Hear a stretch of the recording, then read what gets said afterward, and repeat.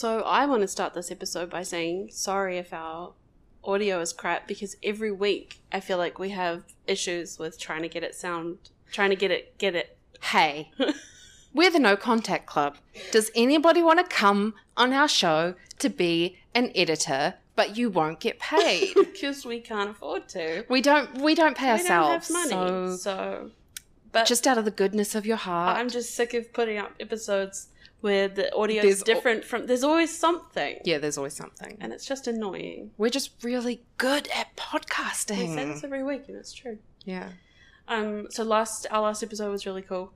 Interviewing Amy, and the response was so nice. Everybody was so nice. Yeah. Yeah, they really did. I feel like we got a really good response to that episode. Like, just in general way. A lot of feedback from it saying, like, I really loved this one. I'm so glad that you were doing it on parenthood. Yeah. Which I think this definitely shows that we need to... do more on that, yeah. Yeah. Get more people on. And just do an episode on parenting itself. Yeah, definitely. Between the two of us and do some research into it. Do what we can. But yeah, if there's anyone that I have asked a couple of times on Instagram for people to suggest, like, people that we could talk to. But yeah, if you do have anyone, or if anyone wants to come on and talk about their experiences, yeah, just let us know. Yeah, absolutely. Because I think it was awesome being able to be like, here's this person, here's a resource that she can provide for you guys. That's helpful. Yeah, absolutely. So I think we'll probably keep our beginning chit-chat short, because it's episode's kind of long today. But we did want to mention the survey again, that the link is still in the show notes if you do want to fill it in. And you can find it on our socials as well. Yep. And then we're also, at the end of the episode, we're going to each mention a listener email that we want to share, and have a little discussion about them. Yeah. From our, what is it, avid listeners? Is avid the right word? Yeah. From our avid listeners. Okay. I do really want to talk about something though. Yeah, I think I know what it is. Did you see the Karen movie trailer? So I didn't see the trailer, but I saw a video picking it apart by D'Angelo Wallace, who's a YouTuber. Mm-hmm.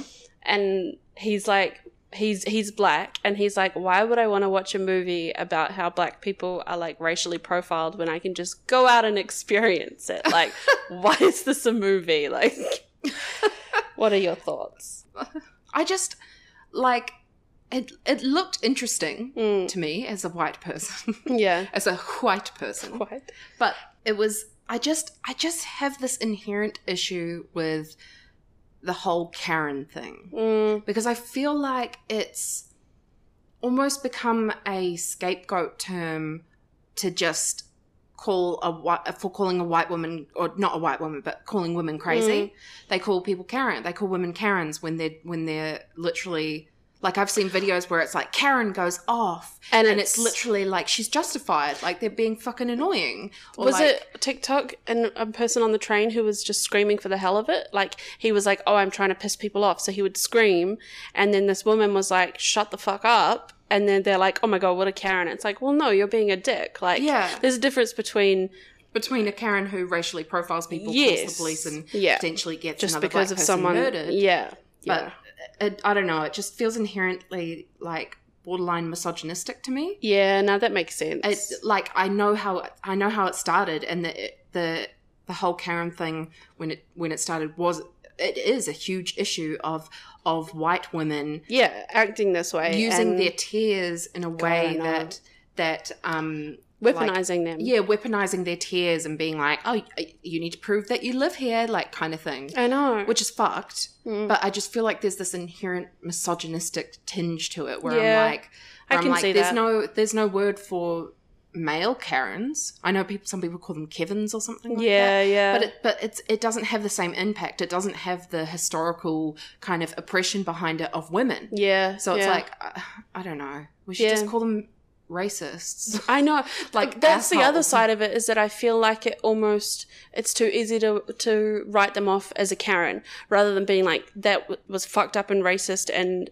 this is oppressive. Their name, and they shouldn't be. Rather than like, oh, it's just another Karen. Like, it should be more like, that was racist and you need to, like, face consequences for that. Yeah. I don't know. It's just, I just always get really icky Yeah. As soon as I saw the name, I was just like, oh, this is just really icky. And also, we don't need a movie about it. Like, it just feels like it's very real life. Not needed. Just look at real life. I know. And also, apparently, there are people saying that how people would know this immediately from just a trailer, but they were saying it kind of reminds them of Get Out, the movie Get Out. Have you seen it? No, I haven't, but I know it's real. It's such a good movie. Yeah. But I was just told today by Craig that Jordan Peele's making another movie. I think he's redoing Candyman. I know. Oh my god. I haven't watched the trailer yet, but it should be good. Well, I'm very If he's doing it, excited then it'll be good. Yeah. Yeah. Well, anyway, now that I've ranted about Karen's you Karen. All right, well, we'll get into it because I think it's probably going to be a bit of a longer than normal. Yeah, let's get into it. Welcome to the No Contact Club. While we are knowledgeable about the topics we discuss because of our collective experiences, we aren't professionals. We research what we talk about and our references are in the show notes. However, our episodes are not a replacement for professional medical help or advice. Our content can often be triggering or upsetting, so please, if you feel like you need support, you can reach out to us at thenocontactclub@gmail.com or see the links in the show notes. So we're starting this episode with some context, I guess, surrounding the survey that we released, which we've mentioned earlier. And, we wanted to get, feedback from you guys, see how you think we're doing, what's working, what isn't, what you want to hear more or less of kind of thing. And, thank you to everybody who's filled that in. Yeah, it's definitely been helpful.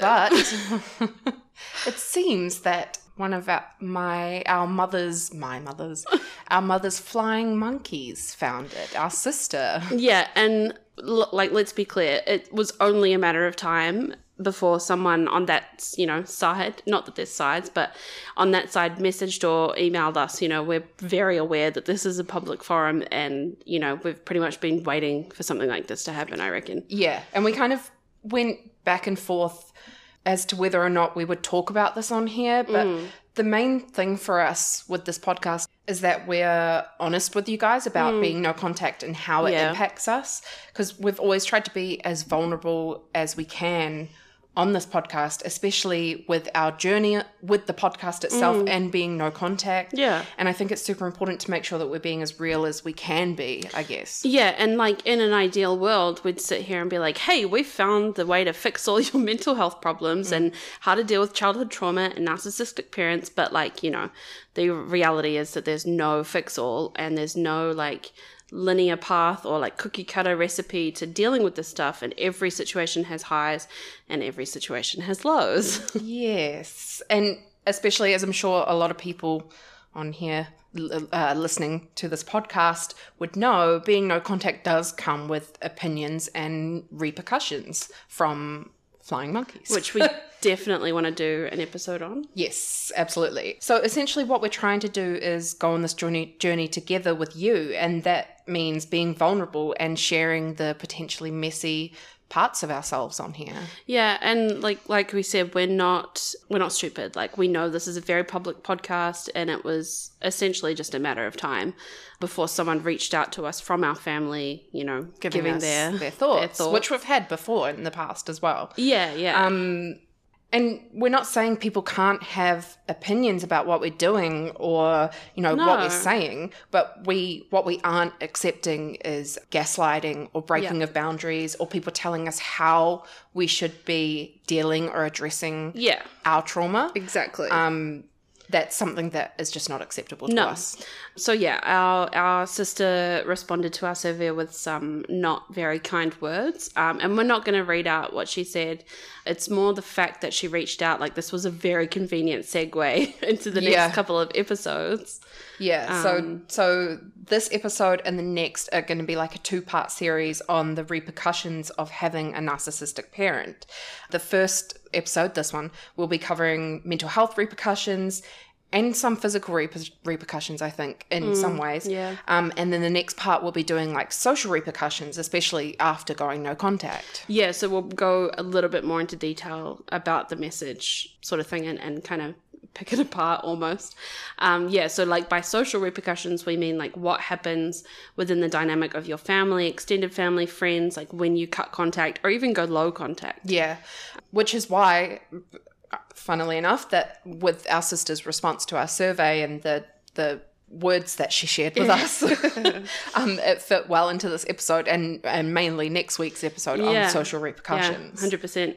So repercussions, this is something I've been wanting to talk about for a while, and I actually wrote like the first like couple of paragraphs of this episode last year, and then like a day later I found out that Porsche was in the psych ward, so I was like, oh maybe put this one on hold. So it's been like sitting in my doc in Google Docs, just like waiting until it was fine. And now it's been over a year, so I think we're pretty much fine. Yeah, and it's more just like we've done other stuff first. But yeah, it's also been requested a lot. So yeah, I think it's become also more relevant now because of this backlash that we've received. So. And the backlash that we've received previously. Yes, all the backlash.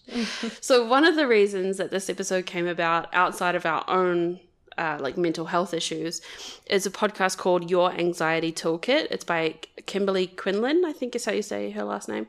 And I listened to this literally a year ago. I should actually re-listen. It's a very good episode. But one particular episode really stuck with me called Perfectly Hidden Depression. And in that, she talks to Dr. Margaret Robinson Rutherford, who's an author of this amazing sounding book that I still have not read called Perfectly Hidden Depression, How to Break Free from Perfectionism, Find Self-Acceptance, and Live a Happier Life. And there couldn't be a longer title. So the podcast episode is amazing. And if you do have time, like please listen to it. I think it's a long one, like maybe an hour and a half to 2 hours. But yeah, if you do have time, like we'll link it in the show notes. But yeah, it just kind of made me think about my own journey with mental illness and like my view of it over time. And then like, obviously once you went crazy. No, I'm just joking. I've always remained crazy. It kind of became more relevant. But yeah. I don't think it's any secret that when you grow up with a parent who is narcissistic or abusive, or you grow up in a household that's really chaotic or tense or toxic, that you are going to see some mental health repercussions from this. Yeah. And between, like, just from what we were going off, but between the two of us, we have a fair share. Yeah, and then if you include our other sisters too, I mean, we can't diagnose them, but anyway. We're professionals. Yeah, we are. So let's break it down a little. Your mother is a narcissist. You're constantly on guard as a child. You don't know whether she's going to be treating you as the golden child today or the scapegoat. Not that you know those terms. Yeah. Maybe she's an alcoholic. Maybe she's a drug addict or something else. Maybe she's physically abusive or neglectful or cruel. You're constantly on high alert, and this kind of means that your body is in a near constant state of stress. Yeah, and this is something that I learnt about through my diploma last year, which at first I was like, why the fuck am I learning all these like technical terms for like cortisol and like all the different like bodily functions. Yeah, and I was responses. like, why am I learning this? But like lasting stress has like horrible impacts on your body because like basically your brain senses something scary, like a car pulls out in front of you or, you know, somebody shouts boo. And your body immediately is like, okay, you're focused, you're alert, your heart's beating quickly. We're trying to figure out how you can survive. And then once you sort of figure out, oh, the car's driven away. Oh, it's just gone. Yeah, it was just my friend saying boo. Your brain's like, okay, that's fine. Like, we're all right now. Let's slow the heart rate down. Like, you can calm down. Yeah, and the stress hormones, when your body registers that threat is gone, your stress hormones in your body, they'll lower too. Yeah. But when you're in a constant state of stress, like in a abusive household or a really tense household, your stress hormones are constantly elevated, and your blood pressure and your heart rate, it can be elevated too, and that all takes a toll on the body. Yeah, and surprise, surprise, it can lead to anxiety as an adult. Yeah.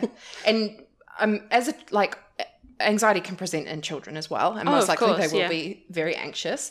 But as a child, anxiety in kids is often seen in physical ways, such as like a funny or sore tummy, Yeah. or wetting the bed. You know, they can't quite verbalize what they're feeling, but their body can. Yeah. And you can bet that children in homes like these are definitely anxious. Yeah, definitely. It's also so common, and we've probably mentioned this probably in passing, but for the child to turn that inwards and blame themselves, like if I was quiet, if I was better behaved or smarter, then my parents wouldn't, you know, my mum or my dad or whoever wouldn't yell at me all the time, or, you know, and whatever I guess that kind of also turns around to how kids are conditioned at a small age to act a certain way, to be a people pleaser, or to you know, if I act a certain way, like being better behaved or being smarter, then my parents won't do X response. And so that's kind of how you end up anyway. And I guess turning that criticism inward leads to low self-esteem. And low self-worth. Yeah. Another common repercussion of growing up in a home like this. Yeah. I suppose we should mention these things aren't specific to having a narcissistic mother or a narcissistic dad or whatever. You know, there are those who have anxiety as an adult and didn't experience a chaotic, toxic household growing up. So, you know, your experiences are just as valid if you haven't experienced what we're talking about. It's just as important. And that low self-worth can also be a direct result of conditional love. Like, you're loved conditionally and it results in this deep like insecurity. You don't see yourself as lovable and worthy, you know. Children and adults sort of coming from these types of homes can also grow to be really hypersensitive, which I know is something for me, like, that I experienced, because that's how you grew up, like being so aware of the moods in the house, because that's what kept you safe. If you could anticipate that dad's coming home and he sounds like by the slamming of the door, you know, or the sound of something being put down tells you that person's in a bad mood, you're like, okay.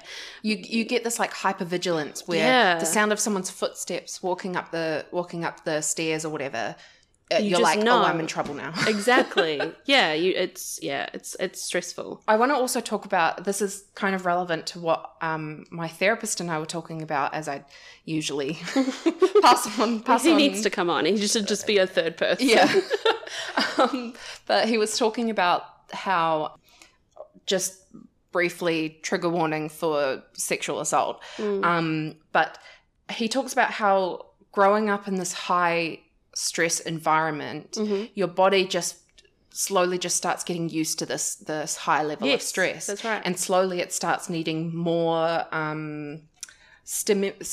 more of a stimulant in order to register something as a threat. So like, one of my past exes, I had a very unfortunate experience with him, and at the time I didn't register what was going on. Like, I didn't register that this was not non-consensual.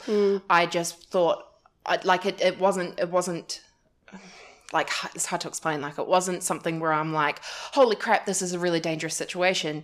It was only afterwards where I was like, hang on, that was a dangerous situation. And he was saying that sometimes this can happen when you have all these little traumas building up on top of each other. So suddenly you're not registering things as threats when they should really be threatening. But I know that's not for everybody, because I know that some people do are hyper alert. No, but it's I think that's important, because there's probably, you know, people listening who have that similar sort of experience. Reaction. Okay, so what have we ticked so far? We've ticked low self-worth or low self-esteem, or both, anxiety, and the next one's probably no surprise, depression. And, you know, like, depression, I think, can be a bit of an umbrella term for things. Like, there can be just standard depression. If there ever is a standard depression, or then it can, wow, I can't talk. Or it can be tied into other things like BPD, which we're going to be talking about later on at the end, with email at the end. Oh, yeah, that's right. We are too. There's this really good book that, once again, I haven't finished. It's called The Body Keeps the Score, and it's by Bessel van der Kolk, which I hope I pronounced that okay. I always see it recommended in, like, support groups and stuff, as, like, even on TikTok. Like, everybody's like, read this book. But a lot of people are like, you have to be, like emotionally ready to read the book. Yeah. Like you can't, it's because it's quite confronting. But it talks about feeling, I've heard a lot about this book. Yeah, same. But it talks a lot about feeling safe with other people and how that's probably the single most important aspect of someone's mental health is feeling safe. As in, like, feeling safe growing up and stuff? Yeah. like, And I guess it just as an adult as well. Yeah, and I think it's easy to see why. Like, when you feel safe and supported and loved, of course your mental health is kind of going to reflect that. And I think that's one thing that people with narcissistic parents or abusive parents or whatever as adults can really struggle to sit with is learning to trust people again. Like it took me like nearly 2 years of therapy to finally like settle into a like mode of, okay, I can trust this guy, like he's not going to fuck me over, or like and I guess even like choosing family and you know, friends, and choosing your people that you that are safe for you know? Exactly. And that and learning that it's okay to like need people or trust people. Yeah. Anyway, I feel like this is call out. No, unfortunately, no. There's this really good quote from Psychology Today, and it says we all develop in context, and like I can't stress that enough. Like our overall development is impacted by like our home life and school or work, family, friends, like their environment, historical stuff. Especially ethnicity. Exactly, like people of color, like generational trauma, and the environment around you, like your local community, but also Cultural. like on like a bigger scale of like countrywide, like politics and policies. Like we're always picking up information from everywhere around us and absorbing like different dynamics and ideas and like this is like you're like preaching to the choir right now. I know, because I'm studying sociology, and it's honestly, this is like one of the lines that you use in sociology is you're taking context seriously. So you're looking at something and going, okay, a person may act this way, but like what are the societal factors involved here that affect this? And I feel like this is kind of going into what you're saying, where it's like of course you're your own person, of course you have your own personal issues, but there's also this whole other world behind it where you're like, okay, like we don't exist in a vacuum. We don't exist in a vacuum. And it's like you think about, okay, for example, the Christchurch earthquakes, people being born, like children or whatever, experiencing that. It's like, I don't know what I'm saying with this. But as in like if a child has anxiety, you can go, why have you got anxiety? Like you have your nothing life to be is anxious fine, about. But actually, when they were young, they experienced a huge earthquake and a traumatic event like that. So it's like you develop your personality based on the stuff that's being provided to you. So we do a lot of this in my bachelor's, and basically bachelor's, do people do bachelor's overseas? I think so. Okay. Bachelor is I'm studying, but basically Western like theories of like psychology and development are like completely like, they used to be like, no, society and environment, that has nothing to do with a child's development. Like it's all in if you breastfeed them or bottle feed them. Whereas, like it's a lot more naturalizing than it is like. Yeah. Whereas now, you know, we're more aware, but there's this really good Māori model of health. It's called Te Whare Tapawha. And it has a picture of a whare or a house, and it's got the walls and the foundation and the roof, and it's basically like if one of those walls isn't strong, then your house isn't going to stand. And the house kind of represents like your overall health, and the foundation is like your family, and then the walls are like spiritual health. I should know this, but all sort of aspects. And it's like, you know, if you have one aspect of your health, like spiritual health, for example, that's not strong, it's not going to help. And I mean, that's spiritual as in what it means to you to be spiritual, whether that's religion or thing. But it's quite, we've just gone on a massive tangent, but it's basically like you exist in this world, not on your own, in a vacuum where nothing else happens to you. Like everything impacts our development. It's like I don't know. I feel like I could talk about this for so I know, it's quite so long interesting. because I just really find it interesting. But Yeah. Anyway. Moving on. So if you grew up in a chaotic home, it's not a surprise that you're now an adult with depression or anxiety or a number of other mental health issues. Yeah, well, here's a list I found, right? So anxiety, depression, insomnia, migraines, chronic fatigue syndrome, addiction, heart problems. That's literally just like a few. Yeah, it's like eating disorders, personality disorders. Yeah.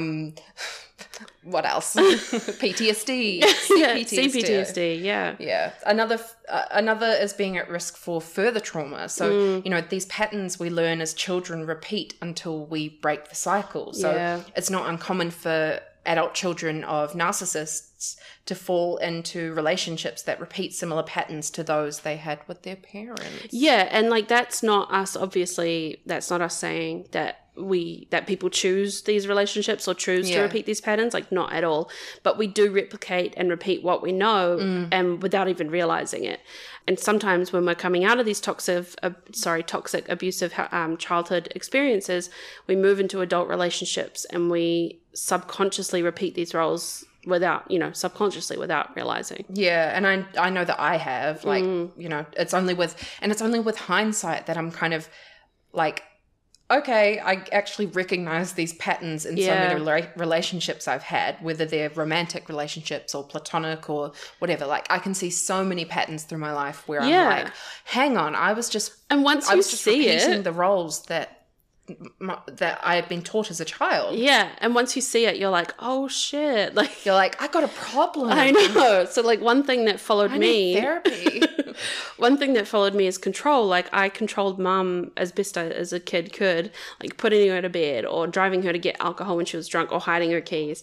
And that's what kept me safe and kept my sisters safe. Yeah. But those patterns of control like stayed and they impacted my relationships up until literally a few months ago when it kind of came to a head with an important relationship in my life, and I was completely unaware. Like we kind of briefly touched on this, and I don't really want to go into it, but it was just like all of a sudden I was horribly aware that I was acting in the same ways my mum did and was someone who I care so deeply about, not to mention others involved in the situation. But, it's taken like 3 solid months or so of therapy and learning about myself to get to a point where I know that pattern's broken. But I also know that, I have to be aware of the ways in which my childhood can impact me. It's like what is it? The ghosts and the something. Skeleton, what? The ghosts? I don't know.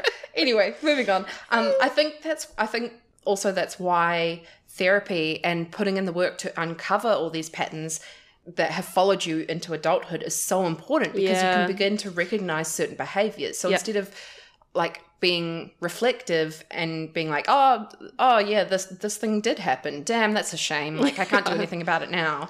You'll begin to see these moments playing out in real time, and this level of mindfulness will kick in where you're like, actually, no, I'm making an active decision right now to not do this again. Yeah, well, I had like an exact experience like that. I'm not going to go into detail, but I was like triggered and I actively was like, I'm not going to do this. In the past, I would have done this, and I'm not going to do that now. I'm going to instead, reach out, get myself out of it. Yeah. And that like mindfulness and reflexive behavior is such a huge thing to work towards, because often as children and even as traumatized adults, we're living in this like higher state of fear or stress, and it's so easy to become inherently reactive to things, and it's so hard to regulate those emotions or like regulate how we approach obstacles or situations. So working towards being mindful of your situation and how your responses and your triggers is massive. Yeah. I also think as kids, like when you have abusive parents or toxic parents or absent parents or whatever, you're never really taught to regulate your emotions, like ever. For us, we definitely weren't. No. And, that can follow you and will follow you into adulthood, like whether that's through personality disorders like BPD, which are famous for, not having for having emotional dysregulation all the time. Yeah. You know, people with BPD, we often feel our emotions so hugely that we find it hard to regulate and respond appropriately to the situation at hand. And I've seen so many instances where I've done this, where like it's happened less now, but I expect it will happen in the future as well. Well, I can think of one when you went into the psych ward and you were like, that's it, I'm not seeing my therapist anymore. I'm done. I don't need to see him. And then you were like, I remember you telling me that you text him and you're like, I wasn't serious. No, he's a good therapist. There was also another situation where this kind of like not realizing that you're reacting inappropriately at an inappropriate level to the situation at hand, where I was like with some friends and we're having a conversation about, I don't know, it was something about like how men are trash. Yeah. It was around that kind of conversation, just men are trash. And everyone's getting like really like emphatic about it. They're like, yeah, like da da da. And then I was just like, I got so pissed off and I was like, you know, fuck this guy. And just getting really like overly heated, and I'm like, this is like full on like in my feels, and I'm like pacing. Oh my god! And I'm like, you know, like fuck this guy. He doesn't even fucking like so angry. And then afterwards, I'm in the car driving home, and I'm like, I really didn't need to go that hard. Like, oh it was, my god! Like I like text people afterwards. I'm like, I'm really sorry. I was just getting really into the conversation. Yeah. Well, I guess it can kind of come into like impulse control as well. Like, I suppose impulse control can be like around like spending money or like quitting your job or ending a relationship with your therapist maybe. But there's like, I know some, I'm just going into like toxic borderline behavior, but there have been so many times where I've been like, do you remember that time that I quit a job and said, I just emailed them because I didn't want to work there anymore. I just emailed them and I was like, I literally, it's kind of ironic considering that like a few years later I got diagnosed with BPD and went to a psych ward and stuff. But I was like, I'm really sorry, but I'm mentally unwell and I'm not coming back into work. This is my notice, effective immediately. And they were like trying to call me, being like, Portia, are you okay? Like, what's going on? I'm fine. And I'm like, I don't want to talk about it. I'll get too emotional. Oh my god. And it was like an overnight decision of like, I'm not doing this job anymore. Oh my god. Anyway, I'm a healthy person. No, but you're not in that position anymore. Like you're much healthier now. But yeah, no. So impulse control, like, and impulsive decisions and stuff. I think that's where like mindfulness or recognition of these patterns can come in handy. Yeah, I really want to do an episode surrounding food and narcissistic parents, because like disordered eating, self-image and stuff, and weight and everything, because I feel like those have a huge place within narcissistic families, like, and especially to do with that impulse control thing. Yeah, I think I know for us, like, that's a huge thing. I think that it would be a big one. Like, we'd almost have to do it in 2 parts, because our relationship to food, it was definitely an issue growing up, and I think, you know, we'd have to really, but I also know it's very common, like in these Facebook groups we're in, how many times do we see like, my mum always called me fat growing up and now I'm happy and confident in my size, or, you know, which is amazing, but it's a like common theme that like, it's such just to give you a taster, mum would constantly go on diets and she would just not eat. Like, that was her diet. She wouldn't eat, or she'd only eat dinner, and that was it. Yeah. So it's... And so for context, I am bulimic. Not like actively anymore, but like... It's okay. Yeah. You don't have to explain. And like growing up, I remember her saying, like, we were in the car with mum and our stepdad, and I think it was just me, and we were driving. I remember we were pulling out of some shopping mall or something, and we drove past this woman who was super skinny, like really skinny, and I think the other night we'd been watching something to do with eating or whatever, and at this time I was literally like starving myself and making myself throw up my dinner and stuff. Jesus. And I remember sitting in the car and her looking at the skinny person being like, I wish I was anorexic. Oh my God. Yeah. I still recall that to this day, and I wanted to be like, little do you know. Yeah. It's so fucked up. Yeah. Like, I remember she'd always tell us to suck our gut in, especially if she was like, we were taking a photo, but just in general, suck your gut in. Yeah. And I saw for a child to internalize that. Why? And part of me is like, well, I'm sure she had that growing up. Like, we all grow up in like diet culture and like, yeah, absolutely. You know, like we're saying, people grow up in context. Exactly. So, like, you know, she's grown up because she's like that because she's heard it, whatever. But anyway, but yeah, we should definitely do an episode on food. Yes. So I think we're going to finish up here. Probably finish now. There's so much more that we can talk about on this, and I really like the next episode is going to go deeper into sort of the social things, but also I think we'll include some more of the mental health stuff because there's so much that we didn't cover in this episode that I think is important for us to cover. Yeah, I mean, we could almost do like a never-ending series, but yeah, there's definitely great resources out there. Like if anyone wants to look into this further, like Psychology Today or Medium, they've always got some really good... Those are websites. Yeah. They've always got some really good articles, really insightful articles on narcissism and things. Yeah, you can literally type in anything you want into Google and psychology, like about narcissistic parents or whatever. Psych Today is usually like the first one to come up. Yeah, and they have some really... They're really credible sources. Yeah. It's not like Tumblr, where it's like, if you, or like on TikTok, where it's like, if you listen to this sound and you can pick out one of the words that they're saying over top of all these other words, you have ADHD. It's like, wow, thank you. Thank you for diagnosing me, random person on TikTok. Yeah, and it's annoying because I know how bullshit it is, but I still get sucked in. I'm like, do I have ADHD? Yeah. I'll be like, I can tell what they're saying. Maybe I do. I mean, it's probably nonsense, but what if I am? Yeah. There's also podcasts. What are the podcasts? Inner Integration. That's right. And Dr. Romani. So if you're sick of our annoying Kiwi accents, both of these are on YouTube and Spotify and stuff as well. But they're really, really good. They're both really likable people as well. Like they're very warming, I feel like, to listen to. Yeah. And while we're on that recommendation spree, there's also the Facebook groups that me and Porsche are a part of. So the first is called The Sisterhood, Daughters of Narcissistic and Abusive Mothers. And the second is called Daughters of Abusive Mothers. They're both really good. Yeah, I quite often will go on there and just have a read posts and stuff. Yeah, and it's kind of nice to like relate to other people, I guess. Yeah, it's quite and also validating. Also, like I've never realized that it was a thing, but like so many people recommend us on those pages. I know, it's so nice. It's so awesome. We should shout out Michelle, this lady called Michelle, who's so nice. And like every time someone's like, anybody got any podcasts, right? She's like, this one. She's like, listen to the No Contact Club, this episode. She's so nice. I'll help you with this. Like literally, I see her often on these pages, like recommending other resources as well. Yeah, like she's really lovely. Yeah, so thank you, Michelle. I know. Love you. We love you lots and lots. So I think we're going to take a little break and come back and read some listener emails. Okay.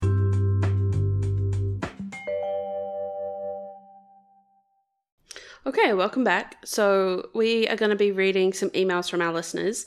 If you do want to send us an email yourself, feel free to throw one our way. You can reach us at thenocontactclub@gmail.com. And all of the emails that we share will be kept anonymous unless you specify in the email that you don't mind us sharing your name. Yeah, and of course, if you also don't want us to share your email at all, feel free to let us know and we won't share it. Yeah. Not that we are going to share every email we receive, but some of them I think are just important because they might help other people. Yeah, absolutely.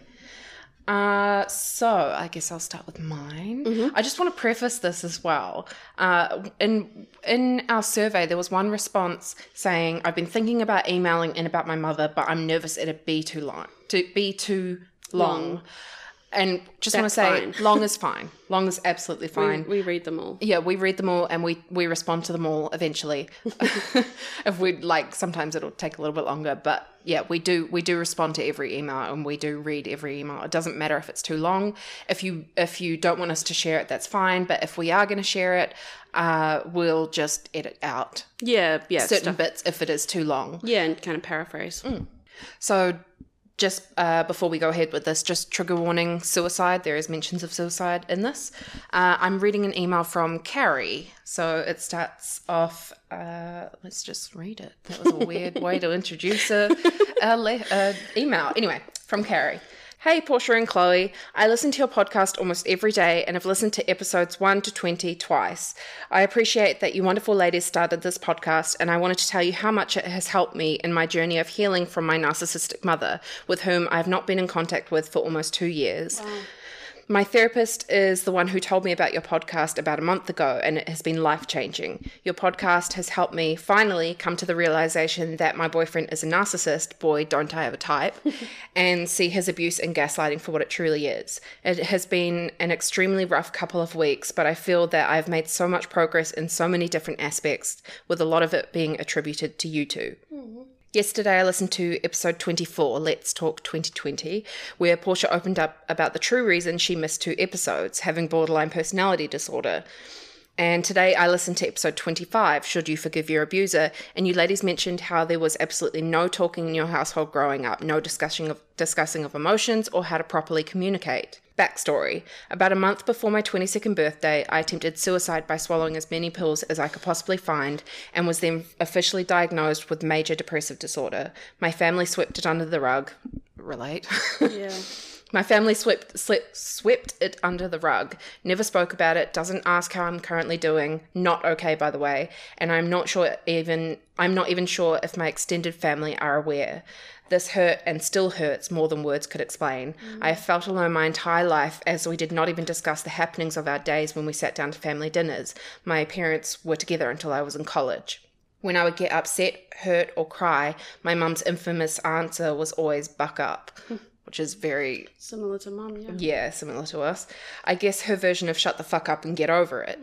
I have very few friends and no long-term friends. I believe that part of this is because my mum kept us away from everyone, to include pitting my sister and I against each other and keeping my dad from his friends.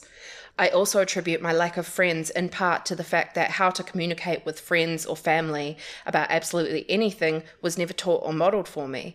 To this day, my dad, sister, and I only text, and we will sometimes go weeks without talking. So you can see why that part of episode 25 really resonated with me. The things that you ladies discuss helped me realize that what I grew up with is not normal, and that I also have a lot of work that I need to keep doing to heal from my childhood trauma. I've seen a couple of therapists since my suicide attempt. I've moved a few times and did not like one of them, and they seem to believe that I have anxiety disorder, which sometimes contributes to feeling depressed when my anxiety is too much. I was a psychology major in college and obviously learned about all of the mental health disorders. In my journey of healing and trying to find happiness, I have researched my diagnosis and read through the DSM-5, or what are these numbers? DSM-4 or 5 to come to terms with it. But I have never felt at peace with what the therapists have said and have even attempted to self-diagnose with other disorders because we all know how great of an idea that is. Even in all of my research, I have always felt this immense push away from looking into BPD.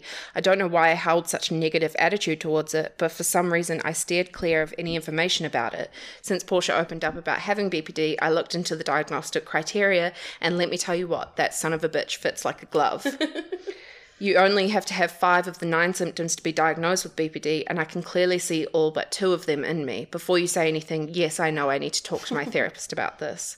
This intense clarity is relieving and terrifying at the same time. I've been going through a lot of changes in the past few months and have been struggling with staying afloat. Your podcast has been my saving grace at times, helping me to realize that I deserve better than what I've been tolerating and that I am truly better off without narcissists in my life. I cannot wait to listen to see what you ladies have in store for us, and I hope you continue to see how much of an impact you are having on people around the globe. Stay classy, Carrie. P.S. I would totally buy merch. Stay classy on the front with your logo on the back of a racerback tank top. I'm in. PP. PPS. Feel free to share my words or my name. PPPS. If you read this far, thank you. As you can, I don't know. Okay, so before I go into talking about this, I don't know why. I just really struggle reading stuff word for word off the page. Yeah. And so I feel like I read ahead of myself. So I'm like your brain's too fast for your mouth. Yeah. So first of all, thank you for emailing. Yeah, we did reply to this email just for clarity, but yeah, we did want to share it. Yeah, thank you. That was an amazing story to read. Yeah, and secondly, I think I speak for both of us when we can say that we are so happy that you're still around. So incredibly happy that you were able to write us this email. We're really proud of you for getting to this point. And definitely. That you're still here. Thirdly, I just want to say the amount of times that we have heard that therapists are recommending our podcast. Who are these therapists? I know. Because we know of one therapist recommending. Personally know one. Yeah. That's it. Who else? Please contact us. I think it's wild because it kind of validates that we're not talking shit. Yeah, that we're not talking shit. Not that we thought we were, but yeah. But it's just nice to have a little bit of validation. So yeah, I already responded to this email online, but I wanted to share it further because I really felt connected to it for obvious reasons. I'm guessing because of the talk of BPD and everything. Yeah. But firstly, I just want to talk about, you were talking about, you used to self-diagnose and and you feel like you connected to sort of the diagnosis of BPD. And I wanted to share this because I have recently done some work on myself, on my thoughts about self-diagnoses. Because I know that it's a huge thing, don't self-diagnose, like you're not supposed to do that. But I kind of have realized that's coming from like a little bit of an ableist point of view, I think. I think that it can be really hard for neurodivergent people, for people with mental illness, for people who are raised in a home which does not believe in mental illness, people who are religious maybe. It can be really hard for these kinds of people to receive support and receive a diagnosis from a medical professional. And I'm kind of at the point where I'm like, if it's not hurting anybody and it's giving you the answers that you need, then and you resonate with this and you're like, okay, this is answering a few questions for me or raising more questions. I feel like it's like, go with it.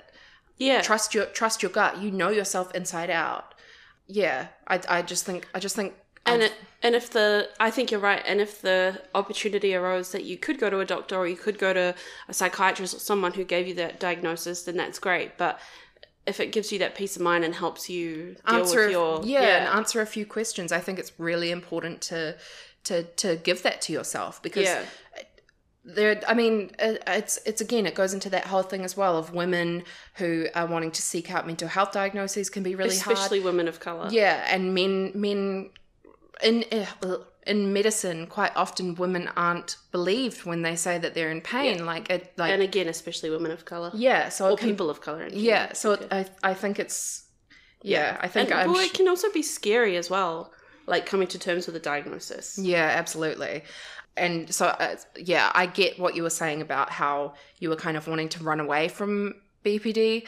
I remember when I was when the psychiatrist first said those words to me, and it was like the last thing that I thought he would be talking about. I can barely remember anything that happened, but but I think it was like the last thing that I thought was going to happen. And I remember reading up about it and I'm like, no, like just wanting to run away from it. The psychiatrist knows nothing. Yeah. I wanted to just run away from it, but I think there's a reason for that, and that's because it was kind of hitting the mark, and I think that's possibly the same here.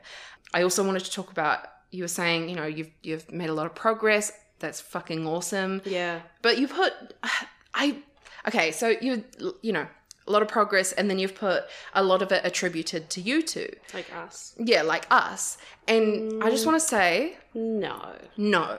It's because of you.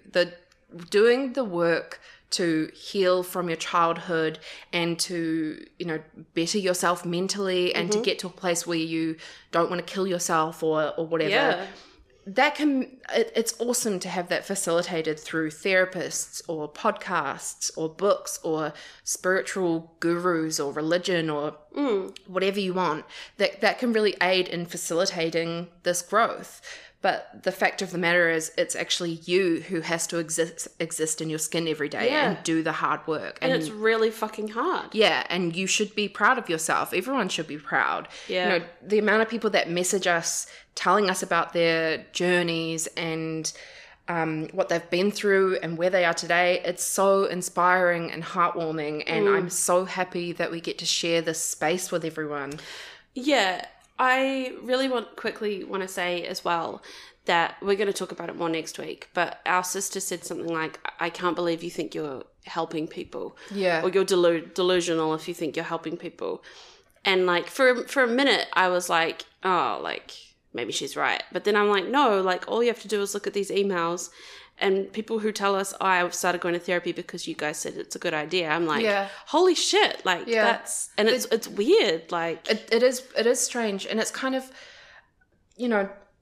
it's just so inspiring to hear stories like Carrie's to show us that people are out there doing the work and they're in it with us. Like we're in this together. It's not us kind of preaching to people who are listening, like overseas. And that's why we like being honest about like our ups and downs and like you going to the psych ward or whatever, because it's not easy. Like it's really fucking hard, and going no contact is really hard, and dealing with the repercussions of that, mental or otherwise, is really fucking hard. So Carrie, just keep doing the work. You're doing awesome. Yeah, keep going to therapy and, keep doing the work even when it gets harder, because it's going to get harder. And I think we both expect a follow-up email from you to let us know that you're doing okay, even if it's like from a month from now or a year from now. We just want to know that you are okay and that you're still keeping on. Yeah. And all that stuff. Yeah. But I also want to just talk about the survey response from our sister a little bit, just from what you were saying. Yeah. And talk about kind of like, because I think now that the conversation is broached, like, let's just talk about it. Yeah. It kind of was this like moment of, are we deluding ourselves doing this podcast? Yeah. She was gaslighting us. And it just like set in stone this like little seed of doubt where I'm like, I don't like. How many, like, we gaslight ourselves enough. How many times have I messaged you and been like, did this really happen this way? And you're like, yes, that's how I remember it. That's how you remember it. That's how we remembered it back then. That's how we remember it now. So it's like, I don't need someone else gaslighting me. Like, I do it enough to myself. Yeah. And I just want to, I think it's just, please keep sending emails and keep talking to us and keep reaching out and telling us your stories, because this is what keeps us going. Yeah. This is what keeps us coming back every 2 weeks to do this, because we know that people are hearing us and getting what we want them to get from this. Yeah. And what we, like, as in to get what we get from it, Yeah. That it's helping us heal and helping us work through stuff, so. Yeah, and just to know that we are in this journey with you guys. Yeah. So anyway, enough of being soppy. Yeah, so we were going to do another email at the end, but it's quite a long one, and the one that Portia read was longish as well, so this episode's probably one of our longest so far. Yeah, but we want to try and read emails at the end of each episode. Yeah, at least a couple. So many people gave that as a suggestion on the survey. Like, we would love to hear other people's stories and everything. We're sick of you guys, please. Like, we're sick of the same old shit. Let's hear some other people. So, yeah, we're definitely going to be... At least one or two. Yeah. Depending how long they are. Yeah. So yeah, I'll read my one next week, and it's a really good one. So stick around. But yeah, so next the trauma is just seeping out of the words in that email, and it's just so good, juicy. No, I'm joking. Yeah, so our next episode will be part 2 of this one of repercussions, like social repercussions, and we'll talk a bit more about our sister filling in the survey. And I know I kind of jumped the gun by talking about it, but I just wanted to elaborate further on what we're talking about. But yeah, so as always, you can find us at the No Contact Club on Instagram and Facebook. You can email us, the nocontactclub@gmail.com. And remember to say if you're happy for us to share or if you want to be anonymous. I think that's it. Yeah. Thanks for listening. Stay classy.